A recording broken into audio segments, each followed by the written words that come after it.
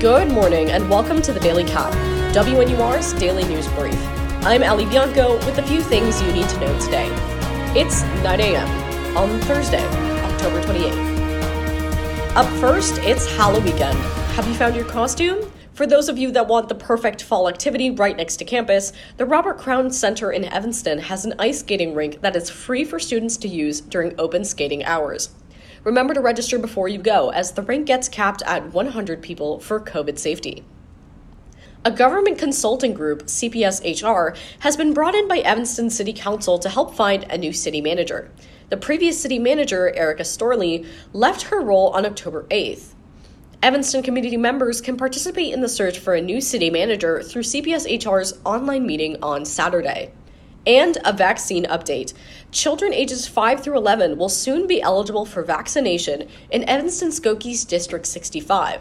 Superintendent Devin Horton announced at a joint district board meeting that new COVID immunization clinics are set to open on November 8th or 9th.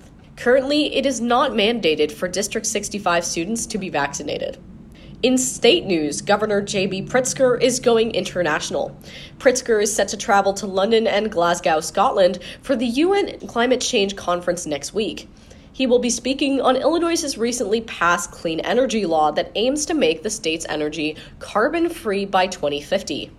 California Governor Gavin Newsom is also set to attend.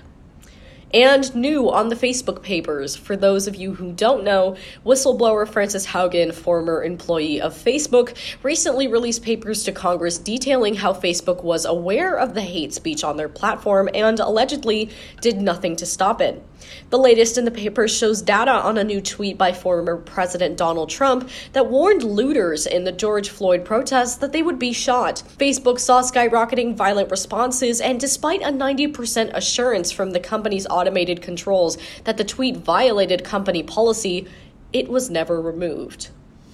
That's all for today's Daily Cat. Live from WNUR News, I'm Ali Bianco. See you tomorrow.